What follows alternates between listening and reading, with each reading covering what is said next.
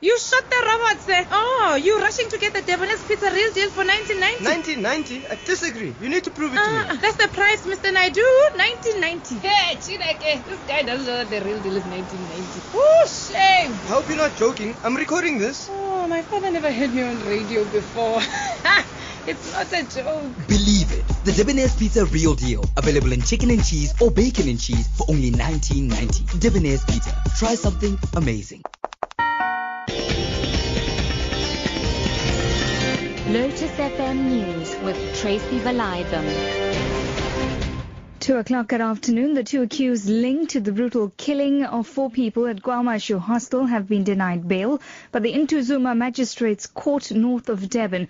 Bongo Musa Nzobe and Nonkuleko Ntuli were allegedly found with 2 unlicensed firearms at the scene where the massacre occurred on Wednesday. The guns will be sent for ballistic tests. The matter has been postponed to the 29th of this month for a formal bail application. Health Minister Dr. Aaron Motsoaledi has called on doctors to stick to their Hippocratic oath on the issue of assisted suicide or euthanasia. He's been speaking at the opening of the South African Medical Association's annual conference in Sandton, north of Johannesburg. In May this year, the High Court in Pretoria ruled in favour of a patient to be assisted by his doctor to die. Motsoaledi says he also doesn't want to see anyone suffering from unbearable pain. However, he says it's the sworn responsibility of doctors to give life, not to take it away. The issues of life and death, these are as much medical questions as they are spiritual and philosophical as well. They often revolve around the meaning of life. We've got our own guiding document, the Hippocratic Oath. To us as a profession, it is what matters, and I think we must stick to it at all costs. Schools will be mandated to offer African languages from grade 1 in the future. Basic Education Minister Angie Motshekga says this will apply to schools that previously offered English and Afrikaans. Motshekga has also clarified that the Chinese language, Mandarin, will be optional and not compulsory. Earlier, the minister announced that the annual National Assessment Exam, or ANA, would be written from the 1st to the 4th of December this year and not next year as was earlier stated. Motshekga has emphasized the importance of the exam. ANA is fundamentally around reading and counting, and it is a very helpful tool, and the system is about effective learning and teaching and cannot continue as a system that does not perform to its optimal. It's 5 years that we've been assessing ANA, and we just felt that 5 years down the line we should be able to reflect and say what are the things we can do further to improve the tool, its effectiveness, its usability. 5 years down the line, we have a pretty good sense of where the problems are. The Supreme Court of Appeal has strongly suggested that SABC Chief Operating Officer Hlaudi Motsoeneng's review should first be held in a High Court before an appeal proceeds.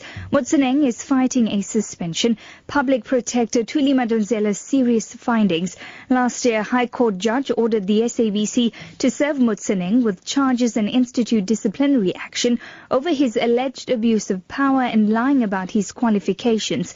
But Advocate Arendse has submitted the High Court's conclusion was wrong. The basis for not upholding the order of the court below on the suspension issue is that the proper test wasn't applied.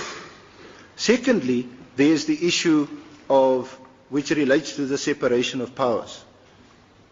Is that Mr. Motsoeneng has a contract with the SABC.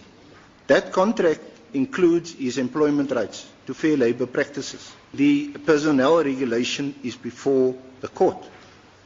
Suspension requires a hearing before that decision is taken.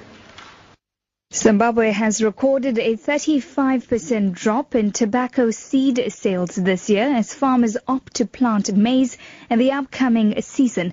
The Tobacco Industry Marketing Board says 53,000 people have registered to grow tobacco this year, 17,000 less than last year. Tobacco is one of Zimbabwe's top export earners. The board's CEO, Andrew Matibiri, says the El Nino warning is also to blame for the slump in demand for the seed sales. That's put a bit of a damper on production. Added to that is the issue of shortage of electricity in Zimbabwe as well as in the region. So a lot of farmers have not been able to plant as much irrigated crops. Our seed sales are down by about 34-35% compared to last year. Your top story this afternoon. The 2 accused linked to the brutal killing of 4 people at the KwaMashu hostel have been denied bail by the Intuzuma Magistrates Court north of Durban. For Lotus FM News, I'm Tracy Villadam. I'll be back with more news at 3.